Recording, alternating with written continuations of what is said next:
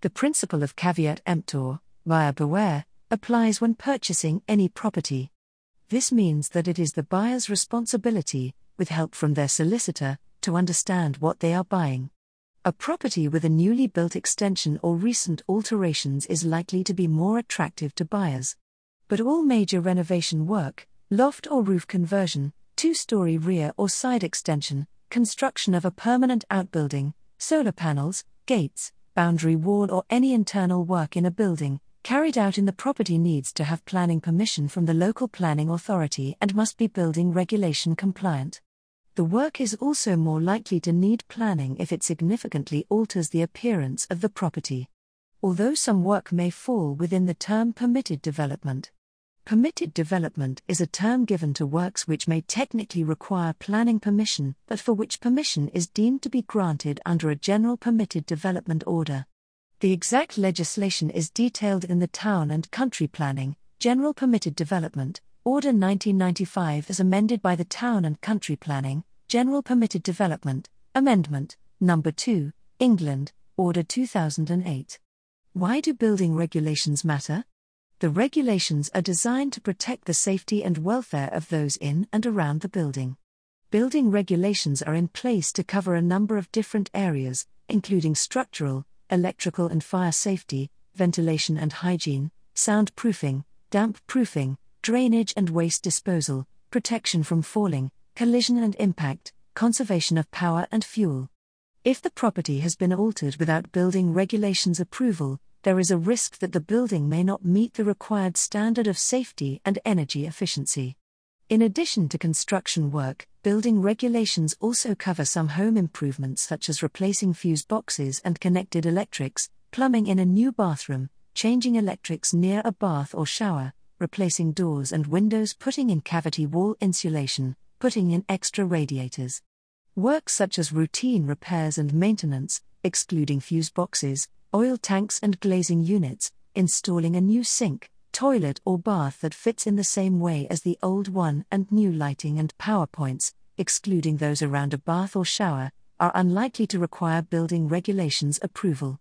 A certificate of compliance with the building regulations should be issued to the property owner and the local authority should be notified that the work has been carried out in accordance with the regulations. What do sellers need to reveal? The TA6 Property Information Form. To simplify the information gathering stage of the process, the Law Society has published a standard property information form. The form is sometimes known as a PIF or TA6. This form includes a wide range of questions that sellers must answer, inclusive of information such as neighbors' disputes, Japanese knotweed, alterations, planning and building control, any breaches of planning permissions or building regulations, whether there are planning issues to resolve, or whether unfinished work lacks necessary consents. For all work, the seller must provide document copies of planning permissions, building regulations approvals, and completion certificates. If all the documents cannot be provided, the seller must explain why. A property survey can be an invaluable aid here. An adverse property survey report isn't usually a reason to panic, however. Get as much detail as you can, do the necessary sums and communicate with the seller. What are the risks to the home buyer? There is a range of potential consequences for anyone purchasing a property with building work that lacks the proper permissions and approval, or if the planning permissions have been refused, or the building regulations have been breached by the seller, or if the work has not been signed off by a building inspector. The following risks could affect the new home buyer. 1. Mortgageability. Whether you can get a mortgage for the property will often be your first concern. Some lenders will simply not lend on a property affected by planning issues. If you are planning to sell the property in the next few years, you may find that this issue will affect the number of potential buyers. 2. Cost of reversion or alteration.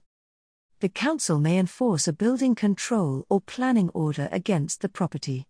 The new owner would then need to pay for the cost of returning the building to the state it was in before the work, reversion, and to bring the work in line with current planning and building regulations. 3. Diminution of value. These hazards can greatly impact the value of a property. 4. Enforcement notices. Local authorities can serve enforcement notices against any property owner for breaches of the law if a property has been extended without the necessary planning consents or building regulations. This might require the extension to be modified or demolished, or you being fined or even imprisoned if you fail to address the breaches, even if you were not the property owner at the time the work was carried out. Where work is carried out without planning permission, what can the new owner do? 1. Apply for retrospective consent. The new owner can apply to the local authority for retrospective consent. Where the work is fully compliant and does not breach any conservation area or listed building-related restrictions, the council may grant this consent, or in some cases where the local authority is unable to confirm if the work is fully compliant, the inspector may instead confirm that they will take no further enforcement action. They will issue a regularization certificate. 2. An indemnity policy. There is a risk that the council could refuse retrospective consent.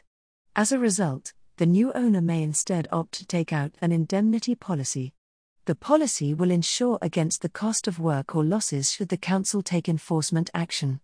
However, if the council has already refused consent, the buyer may also find it impossible to take out a policy. It would be reasonable to expect the seller to pay for the policy, although these are not expensive.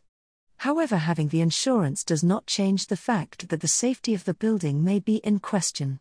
It will not cover you for general costs or losses resulting from any defects in the property. If the previous owner had permission refused by the local authority to carry out the works to the property, the insurance will be invalid. The adjustments made to the property may only be covered by the indemnity insurance if they are over a year old. If the local council are informed that you do not have a completion certificate for the works, the policy will be invalid.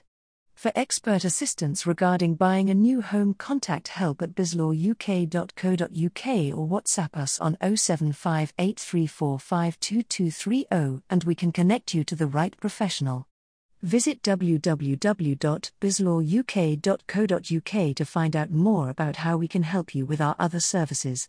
If you find this information useful, please follow our social media platforms, like and share. Brought to you by Audio Harvest.